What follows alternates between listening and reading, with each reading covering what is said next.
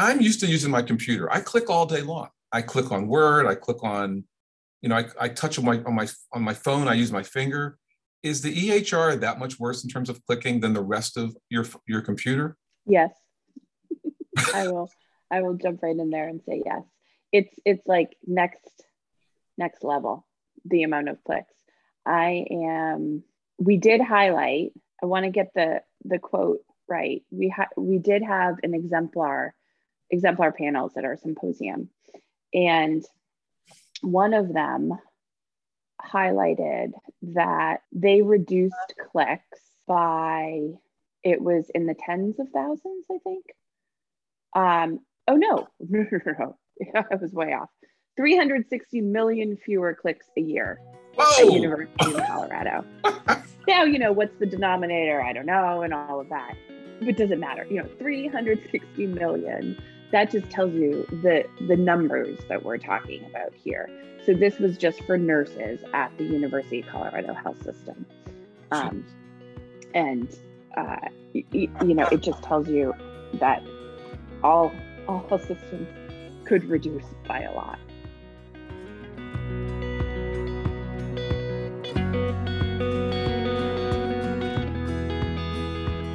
As we say in the South, hello y'all, and welcome to Informatics in the Round, a podcast designed to help every one of you become a part of the dialogue about topics in biomedical informatics. I'm Kevin Johnson, physician and informatics chair at Vanderbilt, at KB Johnson MD on Twitter, or at www.kevinbjohnsonmd.net on the web.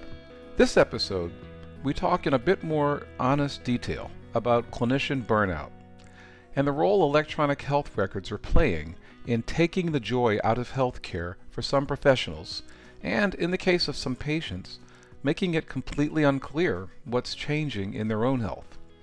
For those of you who are regular listeners to the podcast, you'll recall that our last episode focused on the issue of women in health.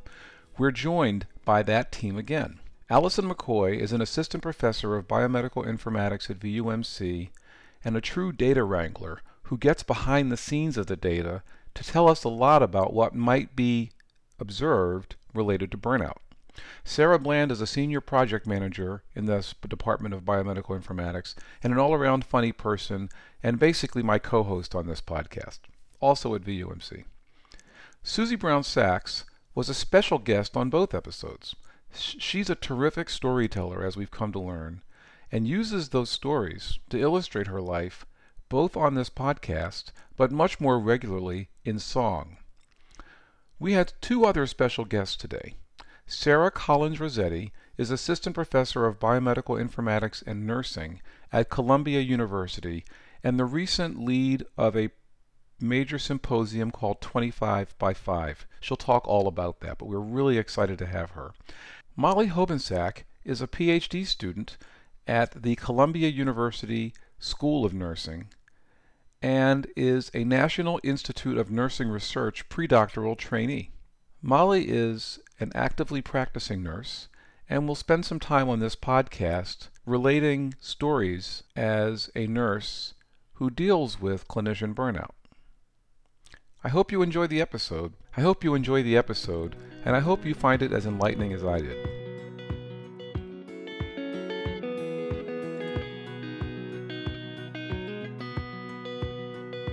Well, we could talk about this, but we're not supposed to be, but I'll just say this one thing because I feel so deeply about it. It actually doesn't matter how much we all think the mask data may be weak or not weak. We have to get back to a period where we actually trust the CDC.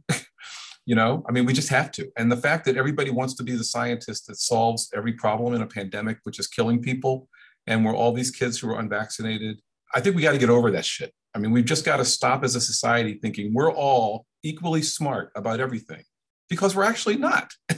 I think the school should mandate masks. I think parents should do the best they can do. I think it is absolutely the case that schools ask your kids to wear shoes and that there are kids who come in sandals. Those kids are going to continue to do that, but we don't need to change the rules to account for the child who's going to wear sandals at school. As a pediatrician, I am very comfortable saying this. All my patients would tell you I would say this. I also don't think you should name your child after body parts like vagina. And I've told many parents, please don't do that to their children, but they still do. And I just think they're idiots and I move on. How's that for an intro? I didn't know that was happening name-wise. Oh yeah, I'll never forget, we had a pair of twins, Regina and Vagina. And we all looked at the mother and said, so Vagina is vagina. So while you're calling it Vagina, this kid is for the rest of her life going to be dealing with every single person saying your child's name is Vagina. Yeah, that's horrible. And that'll probably help dictate her career choice. so I know. So let's fix this. Yeah, kids grow up to be adults, right? Yeah, exactly. Yeah. Anyway. Are you sure about that? Well, not all. Are you sure about that? Yeah. Right. We'll do a couple things. First of all, Sarah, I'm going to make you stand up in a second, just so you know. Molly, how are you? Yeah, my name is Molly, and I'm a PhD student at Columbia, and I work with Kevin and Sarah on their 25x5 committee.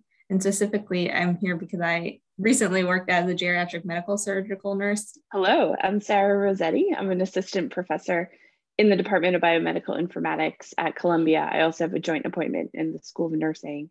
So my background includes working as a critical care nurse. I'm co-chair of the 25x5 Symposium to Reduce Documentation Burden, which we're going to talk about some today. Yep.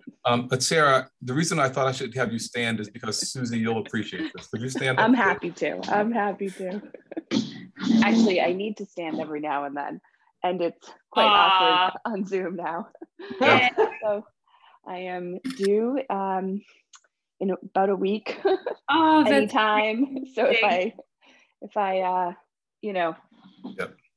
leave the meeting at any moment, you know why. Yeah, really. I have to tell you guys, I mean, we've been on so many Zoom calls this whole last 6 months, and she's been pregnant for obviously all of that time. Mm-hmm. No, you could not tell from where you see up that she's been pregnant. And then last meeting, somebody said, stand up, and you stood up and we're like, wow. I know, very pregnant. He's also very big. Yeah, wow. Yeah. And I think a few other people here can probably appreciate that. Hi, I'm Allison McCoy. I'm an assistant professor in the Department of Biomedical Informatics at Vanderbilt, and I work with the Vanderbilt Clinical Informatics Center in our new Clinical Informatics core. I am the Sarah Bland. I am a senior project manager in the Center for Precision Medicine, and I do a lot of projects related to genetics in the medical record system. And I'm just the comedic relief for this podcast. Got that right. No. That's true. I'm Susie Brown, and I am an advanced heart failure and heart transplant cardiologist at Vanderbilt, and I'm also a singer-songwriter. And she usually reverses those. So the reason we're back together, and with a few additional guests, is that we had a really interesting set of conversations going into we had sort of this is like a two-parter. And in part one, we talked a little bit about, frankly, women in healthcare. And the whole idea of it was to talk not about women in healthcare, but to actually talk about these issues that relate to clinical decision support and burden and sort of what we in informatics should be doing or could be doing to make things easier for clinicians. But we decided to completely talk about the first topic in the first one and the second topic in this one. So we're here to talk about that. And I'm actually really excited about it. And of course, once again, as the sort of male moderator to an all-female cast, I have no idea where this is going to go, but we'll go there because somebody will be, biking and listening to us and be really happy that we took that turn. So we'll go that way.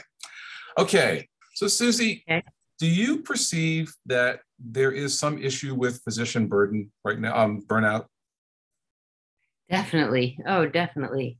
100%. Well, give me an example. Give us an example of something you've seen that you would be like, clearly that was because of burnout. I guess the thing you see most on the surface is just people seeming unhappy, a little bitter, a little cynical. Yeah. How has COVID affected that? I think it's made it a lot worse. Just, I personally feel better being vaccinated, but I think especially before we were all vaccinated and just all the uncertainty. And I think it really added just a whole new element of stress to us. Yeah. So Molly, what about from the nursing perspective? Is burnout a real thing? Yeah, absolutely. And I think similar to what Susie said, I think that it comes across differently for every person. And sometimes it comes across as cynicism, and sometimes it comes across as just being apathetic and just trying to get through the day the best way you can. Well, have you seen any examples you'd share? Yeah, I think that, so I had spent a little bit of time in the ICU during my practicum during nursing school. And I think that it looks really differently for ICU nurses versus medical surgical nurses. But I think that at the root of it, on the medical surgical unit, I think that you just see this sense of exhaustion around your coworkers and yourself, and just knowing that you have to come back the next day. I think you see it come up in conversation and how people talk about the work. Have any of you, as on the patient side, experienced anything that relates to burnout?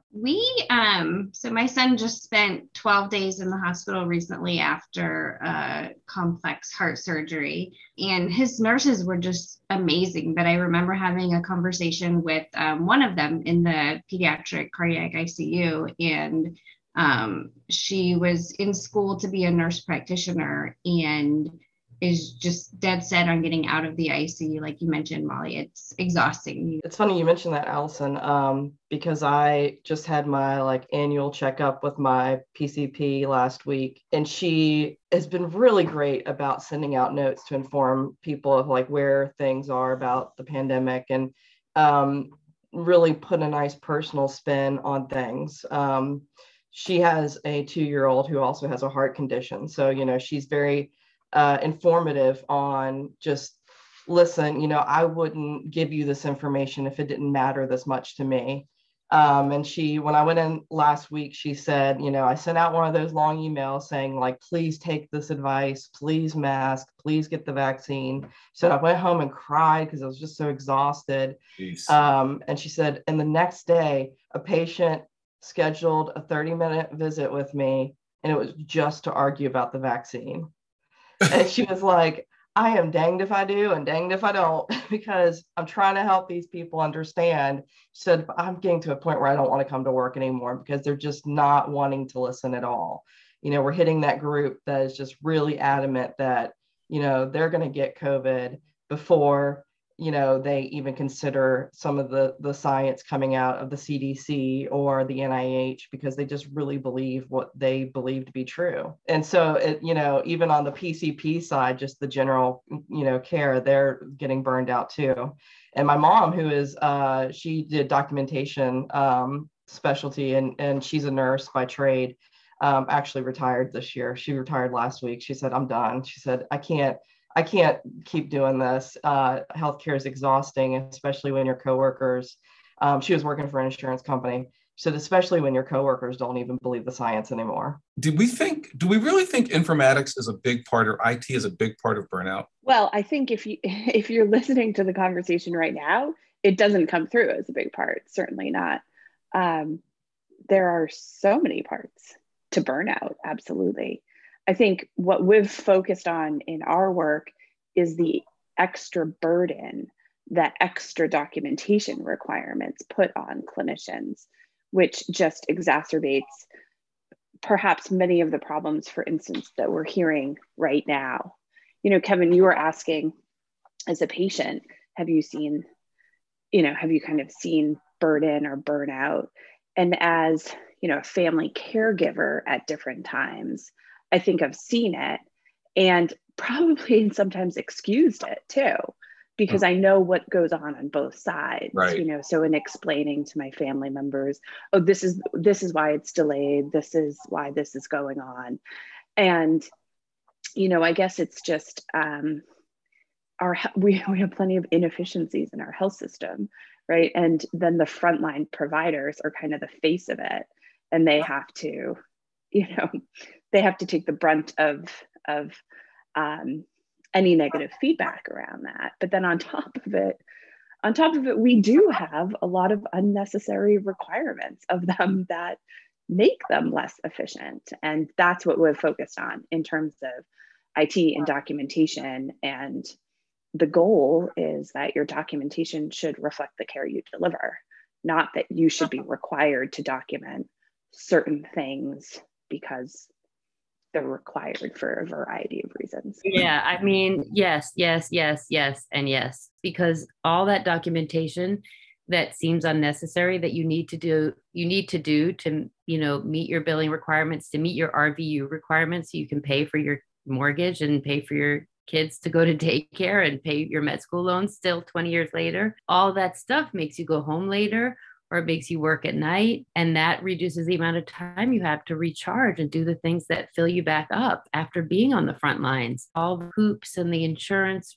red tape and all that stuff. Like just last week, I was on service taking care of a man who had had a heart transplant and had had a really complicated course. So had been in the hospital for 2 months, and he was literally on the launching pad, ready to go. We were just needing insurance approval, and it required a peer-to-peer authorization. So you have to make a phone call as the physician, and then you talk to some person, and then they say someone's going to call you back. And it's so inconvenient. And someone had already done it the week before, but it was only good for 7 days. So then we were waiting for them to call me back. And the patient was livid, angry, borderline verbally abusive to us, and we're having to talk them all off the ledge all the time. And yeah, it's exhausting. So other than that, Mrs. Lincoln, how was the play? I'm sorry. It's really hard. So then when you go back to your office and, after giving everything you have to these patients to support them emotionally and take good care of them physically, and then you sit down to face the 15 or 20 notes you have to write. Yeah. It's a lot. Now, do you write those notes before you go into the supply room and cry, or is that after? Because I'm trying to gauge the reality of Grey's Anatomy at this point. Yeah, I mean, you have to learn. I've been out of fellowship now over 10 years, so you have to learn how to preserve yourself emotionally just to be able to do this. Yeah. My husband said, I have such a poker face all the time because I've just learned to just dumb it. I just have to dull it down if I'm just going to get through. And my husband always says, I have no idea. I have no idea where you're at right now. Because I'll say I had a really hard day, but I just say it super flat. And he doesn't really clock it or believe me unless I freak out or start screaming or start crying or something, because you just learn to be so flat. And even no matter what you're feeling inside, just because you have to, or else you can't do this job. But then I come home from a week of being on service and I have no idea how I'm feeling. I have no idea where I am. Jeez, that's awful. Molly, did you feel similarly when you were on service? Yeah, no, I think it's really interesting. I would say you just don't have time to react because you have to balance 500 other things and to feel just the busyness and the weight of all the responsibilities you have, including documentation, to think about that and to feel that weight would just slow you down and you just don't have time for it on the floor. And I think that it's hard because you always have to be thinking through what do I want to prioritize, going to the bathroom or documenting my assessment or helping the patient go to the bathroom. And you have all these responsibilities and they're all important. And I think that going back to what Sarah was talking about in the sense of these documentation requirements, it's hard to tease out, is this documentation, why am I doing this documentation? I have all these other responsibilities. Why is this, why should this be a priority? And I don't think that that's always the best explained to clinicians. Sarah or Molly, do y'all want to explain a little bit of what that means when you say documentation and what that burden is? Essentially, everything that you do for the patient should be documented, as is kind of the working assumption of many clinicians and many hospitals, if we're talking about in the inpatient setting. So there's this notion in nursing school that you're taught, if it wasn't documented, it wasn't done. So that means you turn to the patient, you document. You're supposed to turn a patient every 1 to 2 hours, if they're immobile, for example. So that's just one piece of documentation that you have to do that frequently. So between that every 1 to 2 hours, you're also going to be documenting, obviously, their vital signs and different, physiological measurements, but any assessments that you do for them. You also have to document the education that you give to patients. And a lot of this that I'm talking about is from the nursing perspective. You need to document medications, of course, that you give to patients. You should document, really like any conversations even that you have with family members, so what was that about? What did you teach them? What were they saying? What were their concerns? It's not ideal to wait till the end of your shift to do all of that, because, then it's outdated, because things do change pretty quickly. And so it really just snowballs. And so if you think about those are, and it's not a comprehensive list. Those are the things that you need to do for one patient. Well, Molly keeps referring to floor nurses. So they'll care for, how many patients, Molly, do you care for at a time? 4 to 5. 4 to 5. Yeah. And there have had to be restrictions on how many patients a nurse can care for, because limits will be pushed on that. In the ICU, you're caring for 1 to 2 patients. They're much more acute, so there's more things to do per patient. But we actually, we did a study where we looked at documentation that nurses do only in the flow sheets. So this is just some structured stuff like their vital signs, some skin assessments, how's their breathing. And they were documenting one data point on average about every minute. They batch it, right? Yeah, so it's not that they're actually at the computer every minute, but that's what it averages out to, both for ICU nurses and for floor nurses, pretty much the same average. I mean, it's just, and that's only the flow sheet documentation. And then, what I know what's really painful about it is it's not just what you document, but the fact that you have to filter. So you're not only writing it, but you're thinking about what do you have to write? What don't you have to write? You get interrupted. So, you're taking care of one patient, another patient has something going on. You should probably document that too. You may also have to do work while you're, so there's a thing, there's this issue of being distracted.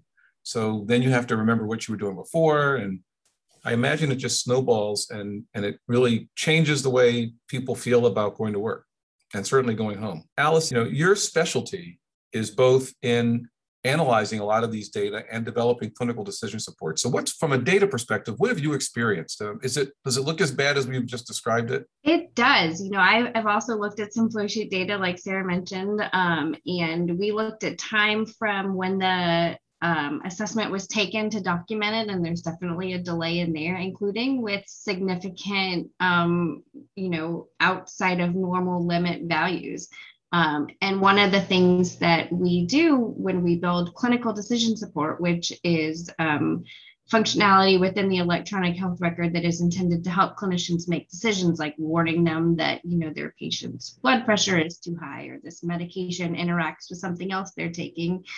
We depend on the information in the electronic health record to be accurate and up to date. And so if, we don't get a blood pressure until, 20 minutes after it's taken, maybe that's 20 minutes later than we could have intervened on somebody. But we know that, the nurses and all of the clinicians actually taking care of the patient is much more important than how timely we document it. And so, we have to look at that data through the lens of a clinician. So it's important that we partner with, our clinicians like Sarah and everyone to understand this workflow when we're building this decision support. So Susie, you're a busy doctor. You have these really sick patients, but you must obviously have these days where you say, I'm just not going to document this stuff. Is there some way that you can just get away with saying, I'm just not going to do it? What would happen if you just said, I'm not going to do it? Well, I have to write a note. I mean, legally, an attending physician has to see the patient every day. So I have to write something. In terms of that documentation, I kind of so I have everything templated into smart phrases. So I have a template for each type of patient visit. If it's a heart transplant or heart failure with pre-transplant, or they have a ventricular assist device, I have it for inpatient and outpatient. So I have that all templated.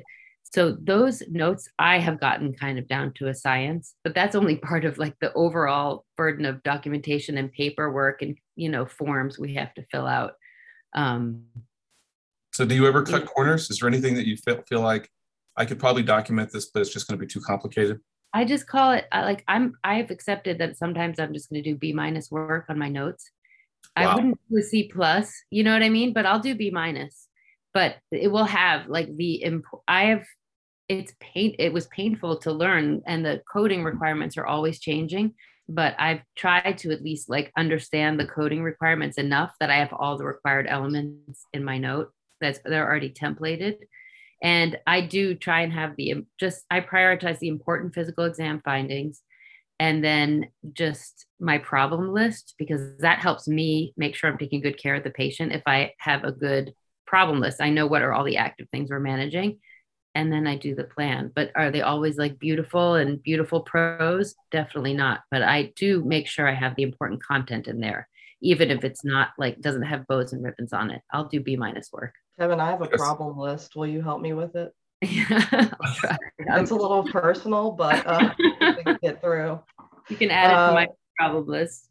Susie, you mentioned coding requirements. What do you mean by that?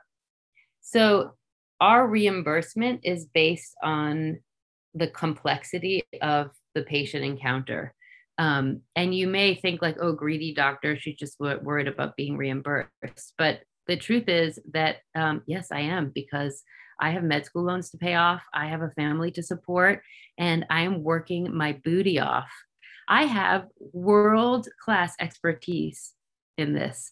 And for us to be, getting paid less than people reading echoes in the echo lab and taking Wednesdays off to play golf is totally because of the broken coding requirements.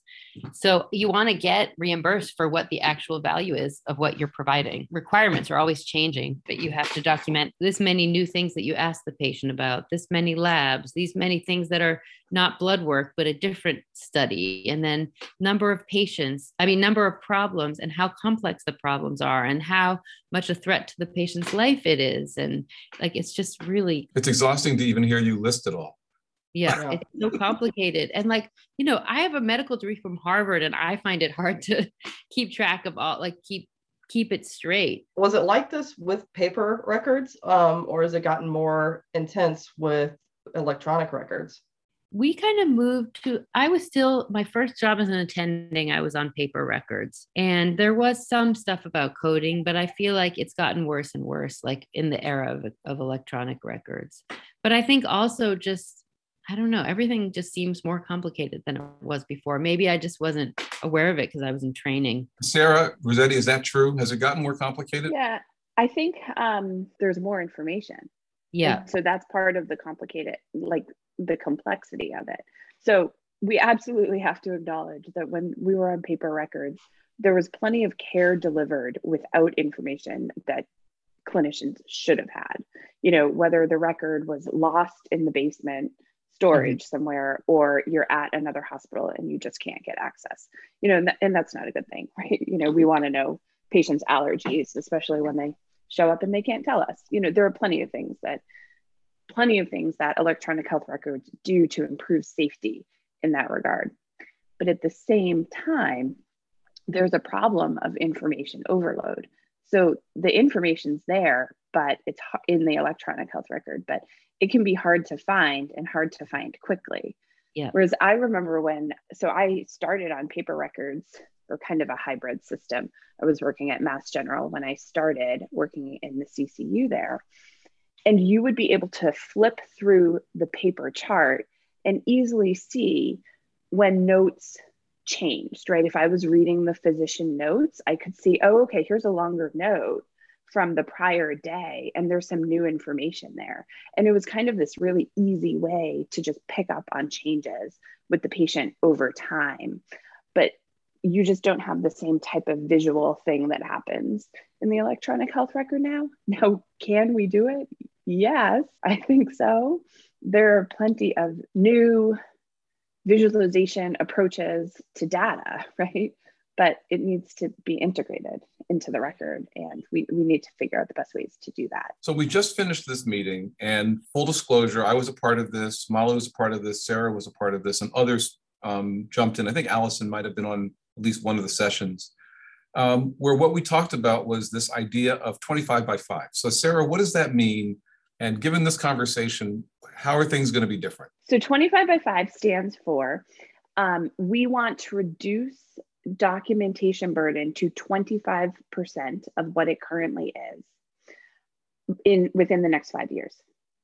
So it's a lofty goal that we feel it should be a lofty goal, because that's what we need to get national efforts behind it, from the local level all the way up to the national level, from policy advocacy groups and health systems and, providers just making changes.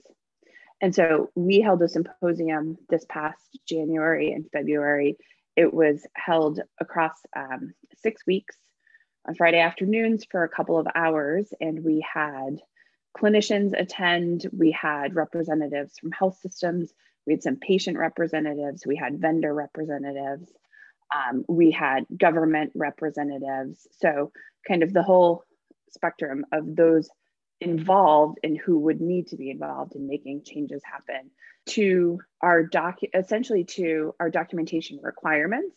But we also learned it's not just requirements, it's also culture and practice, so that we can reduce documentation burden for our clinicians. And when I say clinicians, that's all types of health professionals, not just limited to physicians and nurses that we primarily often talk about. I heard calls to action that we thought were going to be really important. Could you summarize what you think those are? And I'd love to get Susie and Molly's sense of, and Allison's sense of, do those calls to action make sense? So we have synthesized a lot of different data that we have, but some calls to action we have grouped for some different stakeholders. So calls to action for providers and health systems. Some of this has to do with educating clinicians on actually how to write good notes that are short, so not having long notes, not using copy paste, for instance, but being complete, but being accurate, but also increasing functionality within our EHRs for providers and health systems, so that problem of information overload, isn't as much of a problem, so that there's good information retrieval in real time. Susie seemed to be really happy about the provider education about how to write shorter notes. Is that something you think we need, Susie? Well, I think a lot of the residents and stuff do a lot of like cutting and pasting and carrying over. And I don't blame them necessarily. I think the part, honestly, that gets really cumbersome is sometimes all the labs and studies that are automatically copied over, because then you just scrolling. All you really want to know is their assessment and plan. What are their thoughts and what are they going to do about it? That's the most important. And then some key physical exam findings, and maybe just like if the patient's feeling differently from yesterday. So I'll just highlight one more for providers and health systems, which is to implement interdisciplinary notes. So this is a way to reduce redundant documentation, so that everyone on the care team doesn't need to document the same thing that occurred. We had a family meeting today and we're all going to write about it. Let's have the interdisciplinary note that can handle that interdisciplinary information. That's not that simple of an action item, because it does change different clinical practice models, billing implications too, absolutely. So Allison, do our EHRs support interdisciplinary notes, or is that like a whole set of things we have to build? Oh, that's definitely something we'd have to build. I can't even imagine the logistics of that. One thing I was thinking about when you were talking about these shorter notes is something that is sort of a newer concept, but now that we have to share notes with patients, that should sort of change how we think about notes too. So I have spent a lot of time reading notes as the parent of a child with complex medical history. And I was previously at a hospital that had open notes, and now Vanderbilt is sharing notes. And it's so interesting reading the notes, how different they are, how long some of them are, and how little information is actually in that note. Because I always want to go back and, think about what the physician may have told me and then what they may have written down, and just making sure I have a full understanding of everything. And it takes a lot of digging to find the information that I'm looking for. It's like maybe buried in the last sentence of this super, super long note. And everyone writes different things. There's a lot of carryover from last visits and information about me in the notes. They always put like, my occupation, my husband's occupation. I'm not sure why that's relevant in the note. But the notes are too long. And you're bringing up a great point, which is, as we're looking at these calls, one of the rationale here is, what will your patient think when they see this, right? So if they see 10 notes that are largely identical, but they know that there were differences, I'm sure they have to wonder what just happened. Sarah, keep going, Rossetti. So we also had calls to action for health IT vendors. And some of that was for health IT vendors to develop measurement tools so that locally we can actually start to look at documentation practices and analyze them. So Allison, this would be, I think, right up your alley with some, providing some tools for different analytics to understand what is it that clinicians have to document, what are the implications of that, and how, you have to measure it first to come up with solutions on how it could perhaps be fixed. Also, there's a large emphasis that we had for health IT vendors on training and coming up with kind of best training practices and toolkits that can kind of standardize that, but training to good documentation, not just training to button clicking, I think is certainly what we were. Sarah, do you still see like the remnants of the template in the note where like, I chose not to fill out something, but I also left all the instructions in my notes? Does that still happen? Yeah, you still see that quite a bit. And, when I first started seeing that, I was like, it's probably like an older doctor who's still getting used to like the system. Back a few years ago, Vanderbilt switched from Star Panel to eStar, which is an Epic product. So it's just, one of the physicians that didn't get used to, doing some of the charting this certain way now. And so maybe it's just a training issue, and it's an older doc who wants to retire anyway, so they don't care. No, you see it across the board. You just see, it's someone in a rush, or it's someone who, did a copy and paste. So you're seeing kind of the same thing, and they're just not noticing that they've left something in the note that they could have easily erased, and so you're seeing that burnout on the documentation itself. I was hoping that was gone. It's so easy. It happens to me. I'll look at a note from yesterday and I'll say, oh, whoops, I didn't, that thing or something. It's really easy when you're writing 20 notes and you're like tired and, a little frazzled. It's really easy for it to happen. Yeah. And then you cut and paste it, which means every note gets note bloat of things that aren't even really the note. I like that note bloat. Just looked, and there were 54 notes from my son's 12-day hospital stay.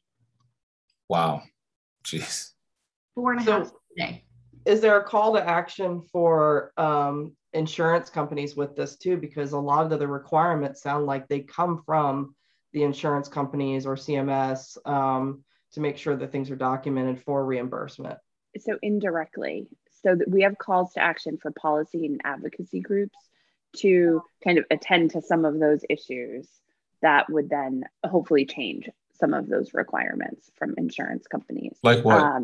Well, particularly having to do with physician billing, funding some innovative research so that how we could perhaps still fulfill some billing requirements, but not in a way that takes up clinician time, so that there are automated ways that that information can then be sent over to insurance companies. So that's one. And then having more, technology that can just kind of reliably capture the information for reimbursement. So our approaches to those action items were essentially taking the burden away from the clinician and coming up with technologically innovative solutions for it. Right. I was so hoping that one of the suggestions would be give the insurance companies access to the EHR. And I know that Epic's been exploring that model, but Susie and Molly, imagine that you document what you just want to document. You could literally document, saw patient, no better, but everything else is already in the chart because the vitals are there, the labs are there, the number of visits they have. Let the insurance company do all the mining they want to do to validate the claim that you put in. It just seems like such an obvious thing. I've mentioned this to other clinicians and they've said, oh my God, that would be awful. And right. Yeah, I'm channeling Ellen Wright Clayton right now as you say that, because I could see, or Brad Malin, because both of them I could see being like, but data privacy. They already see it all. What were you going to say, Susie? You're saying like we wouldn't have to copy the vital signs into our note because it's already other places in the chart, and copy the labs. You could just say, I reviewed the vital signs. Yep. Well, per our calls to action, another one for providers is actually for vendors, I'm sorry, is that it would actually be logged that you viewed the vital signs. You wouldn't even need to write that in because there's an audit trail in the log that makes it clear, and that makes that kind of findable information, I suppose, then for the insurance company. So really freeing up your time even more, that you don't need to tell us what you did, because we could, it would be clear. I mean, I'm sure most attendings, no matter how old, do log into the chart to look at the vital signs, but some attendings on rounds just hear the vital signs from the nurse practitioner or resident or something. So they would have to like click on the tab, but that would take 10 seconds. Yeah. And I can tell you, I did a paper with a student a couple of years ago called the Breadcrumbs paper, where we did this. We went through the audit log and we found that most of what we needed to do our E&M coding, evaluation and management coding, you could get almost everything except the physical exam just from the audit log. Didn't have to do any documenting about it at all. It's fascinating. And so there's clearly room here. What's fascinating is that not everybody who's a physician feels as comfortable, for the point that Sarah made, about some of the ways to automate this. So I think one of the big challenges is going to be getting from these calls to action to actual action. Yeah, absolutely. It's getting the right stakeholders and groups who, can actually move some of this forward together behind these calls to action. Yeah, without a doubt. Which is going to take a lot of thinking. And there's a report today that just came out. This is Tuesday, August 10th that we're recording this. And a report just came out from the National Academy of Medicine from a number of CEOs talking about the steps that they're taking locally to try to reduce documentation burnout. So it's definitely happening. And I'm hoping that the more we talk about these issues and the silliness of some of the things that Susie and Molly are putting up with becomes apparent, the more opportunities that Sarah Bland and Allison and Sarah Rossetti and I get to fix some things. Can we acknowledge too that, it's not just requirements, right, coming down from insurers and elsewhere, but we learned during our symposium that at the local level, these EHRs are kind of overbuilt. And some of that is the culture at the institution. You have to document everything. And, we don't want to take any chance that we don't, put all this structured information in and make sure that our nurses or physicians record it. And it's these kind of CYA, if you will. Mm-hmm. I'm sorry, CYA, what's that mean? I'm just kidding. I don't know. Can I say it now? You actually can. We've said much worse. But also, the decisions shouldn't be coming from the legal department. The decisions of what should be in our record really should be from clinicians, asking them, what is it that you need to reflect the clinical care that's delivered for your types of patients? So I'm extra motivated now to start ClickBusters Part 2 to tackle the notes. What is ClickBusters? Thought you might ask that.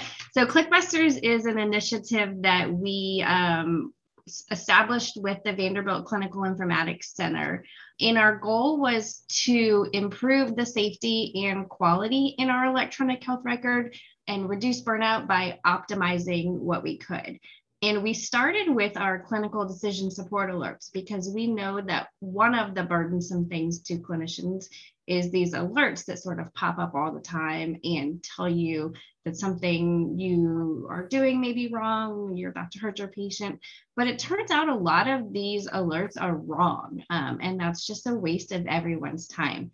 And so we put together this program. We put together a lot of learning tools, and we asked clinicians at Vanderbilt to help us improve these alerts. And so everyone got to sort of adopt an alert, sort of like the Adopt a Highway program. You picked an alert, either that you saw a lot that bothered you, or it showed to a lot of your colleagues.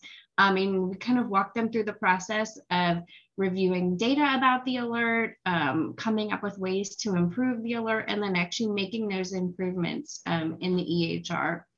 And when we did 2 rounds of this, we had 9 participants the first time and 20 participants the second time, just physicians who just really wanted to help make things better. And we ended up reducing the number of alerts the first time by 50,000 alert clicks every week, which was about 10% of the alerts we had in our EHR. And the second time we reduced it by about 22,000. So that's a lot less time that clinicians are clicking on these super annoying alerts. And I think we could apply some really similar processes to reduce maybe the length of notes and the time that clinicians are spent writing notes. That would be awesome. Susie looks incredibly excited. Her blank poker face just completely smiled when you mentioned the number of alerts the number of clicks that you were able to get rid of. Susie, have you ever encountered an alert? You have so many extra clicks. It's so annoying. You just want to get your work done. It's like you have to just click, click, click. It's so annoying. Even just to sign on to the EMR. Can someone fix that? You have to go through like so many. I have to click like 5 times just to open the EMR. It's so stupid. That annoys me too greatly. I have to tell you, since I was the one that was in charge of bringing Epic here, the first time that happened to me, and I realized I have like 3 identities in Epic, and I don't even really see patients anymore. It's like, I can only imagine. I don't know what you guys see.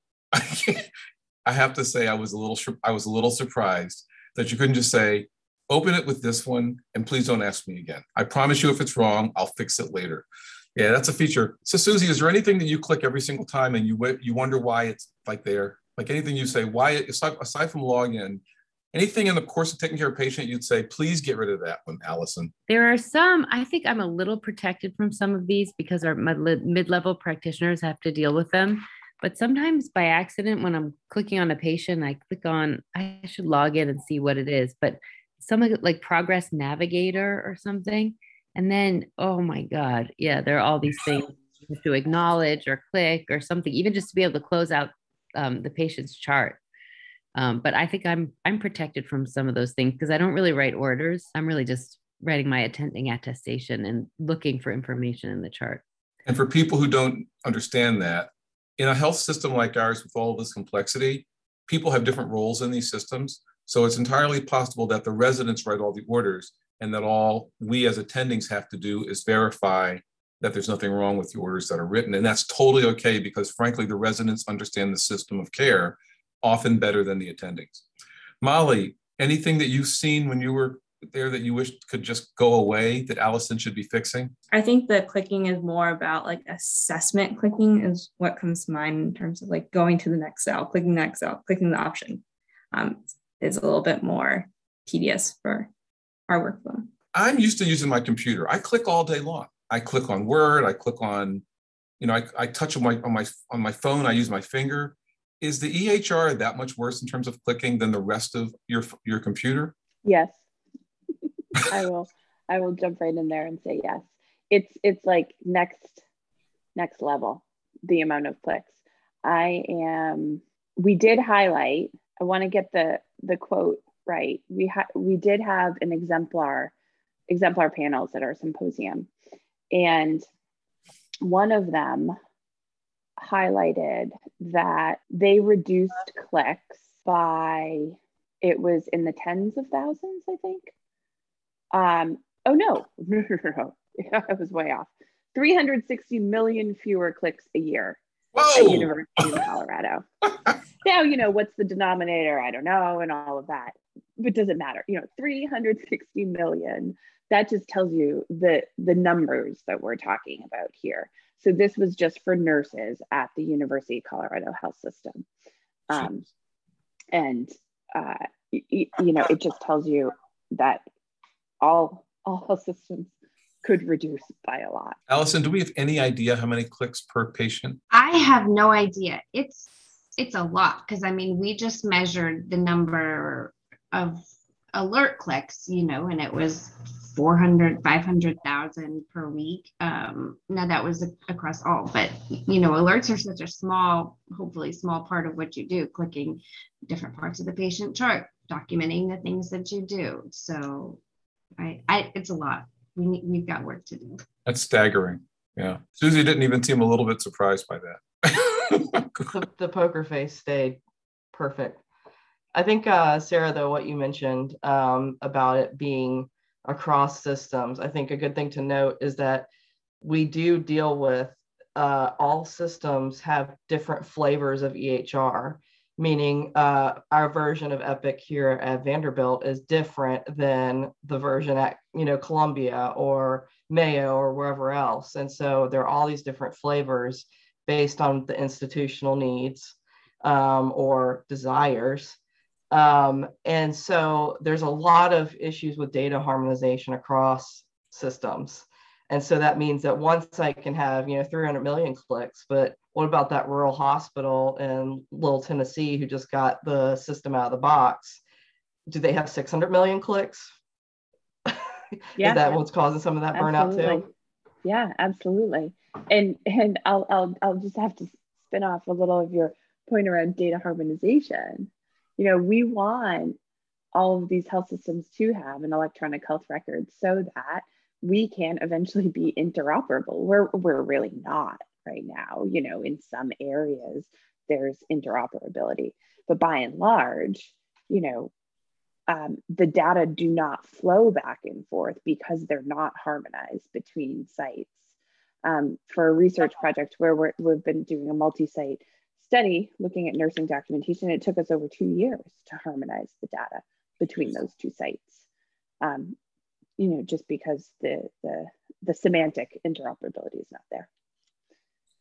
Well, this has been really fascinating to me. I mean, we're hearing a lot about clicks, and I think the numbers are probably shocking people, and burnout, and there's all the ways that Sarah Rossetti and Molly and others have put together this great report called 25 by 5, which we'll see online. But there's one person on the call who's probably had the most unique spin on all of this, and that's Susie. So Susie, you have a great piece in Forbes. Can you tell people about what's happened with you in COVID and burnout and songwriting? And maybe tell us a name of a song we should be listening to? Yeah, well, I mean, I processed my life through music, and COVID was kind of no different. So I wrote a whole bunch of songs just in the era of COVID as I was processing what was happening. And, I was in kind of like a deep, dark place at that time, and didn't really know how those songs would even find the light of day. I just was writing them for myself, but just things sort of oddly, I was contacted by CBS this morning, and they wanted to do a profile on me. So they came, it was I guess earlier this year, they sent a film crew to my house and I had my hair, makeup done, and we did the interview all by Zoom. And they did a really beautiful piece just on, having a dual life and what my life is like.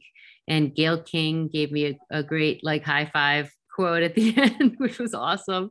And then, she said something like, Susie Brown, I forget what she said. Something about I love everything about you, Susie Brown. You're wearing a lot of hats and you're wearing them well, or something like that. I was like, oh my God, maybe Oprah will hear my name.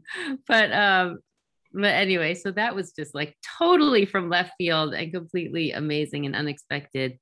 So I got to play some music on that little piece. And then a few weeks later, a writer from Forbes also did a profile just on processing life as a doctor through music. I love how the Forbes piece is the small little thing, and CBS and Gayle King is the really big one. So, well, I've never been on national. I've been on a lot of local television, but I've never been on national television. That was a really big deal. So, given the topic of burnout and everything else, was there any particular song that you want to make sure we all know about here, et cetera? Because I'll play it at the end if we don't play it. Oh, yeah. Well, I did release a single earlier this year that was called Another New Normal. And it's about, people are throwing around the term new normal a lot now to reference the pandemic. But one thought I had, I kind of wrote this in stolen moments between trying to quote unquote homeschool my kids last year. And I was thinking, yeah, this is definitely a new normal, and it's a big, big new normal. But in a way, it's one of many new normals in my life, like having your first baby and starting medical school and getting married and other, there was a tornado in Nashville 2 weeks before the pandemic started, and our whole neighborhood was torn apart. And I mean, this isn't the first, and this isn't the last new normal we're going to have. So that's sort of what the song's about. It's another new normal.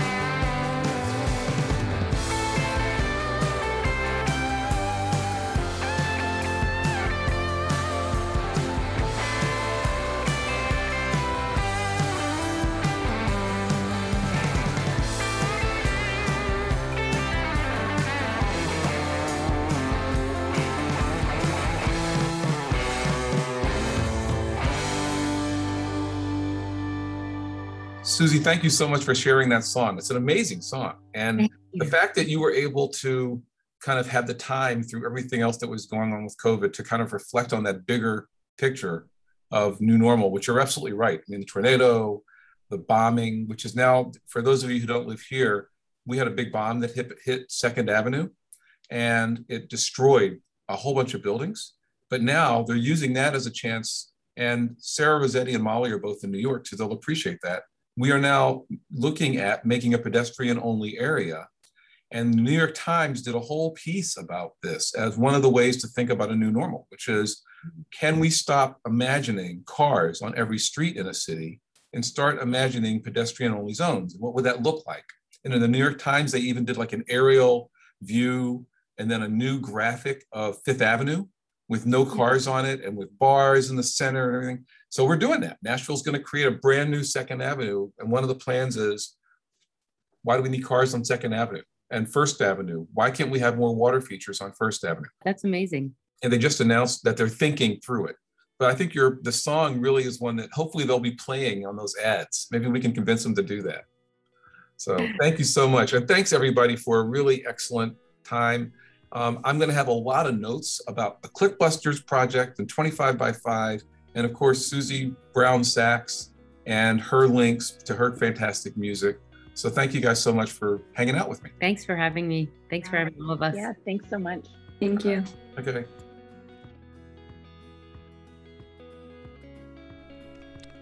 Thanks to all our guests today. Sarah Bland, Allison McCoy, Susie Brown Sachs, great song, Sarah Collins Rossetti, and Molly Hobensack. I hope you learned a little bit about the back office of healthcare and the challenges faced by healthcare workers, made even more challenging by the processes of care, the burden of too many clicks, and the loss of control that a lot within healthcare are dealing with right now. Basically, this is all about a loss of power, a loss of fun, and an overwhelming sense of unnecessary work. And I can understand why that's a problem. I personally look forward to addressing this problem in the next phase of my career, so this episode was an especially enlightening one for me. By the way, do me a favor, tell a friend about the podcast and encourage them to listen. I'd love to get our listenership over 5,000, and I need your help. If you have suggestions or ideas about specific topics, hit me up on Twitter at KBJohnsonMD, or if you think tweeting is for twits, email me at kevin1061@comcast.net. I love hearing from you, seriously. This is Kevin Johnson signing off. Have a wonderful rest of your day. See ya. #Science, I'm living it.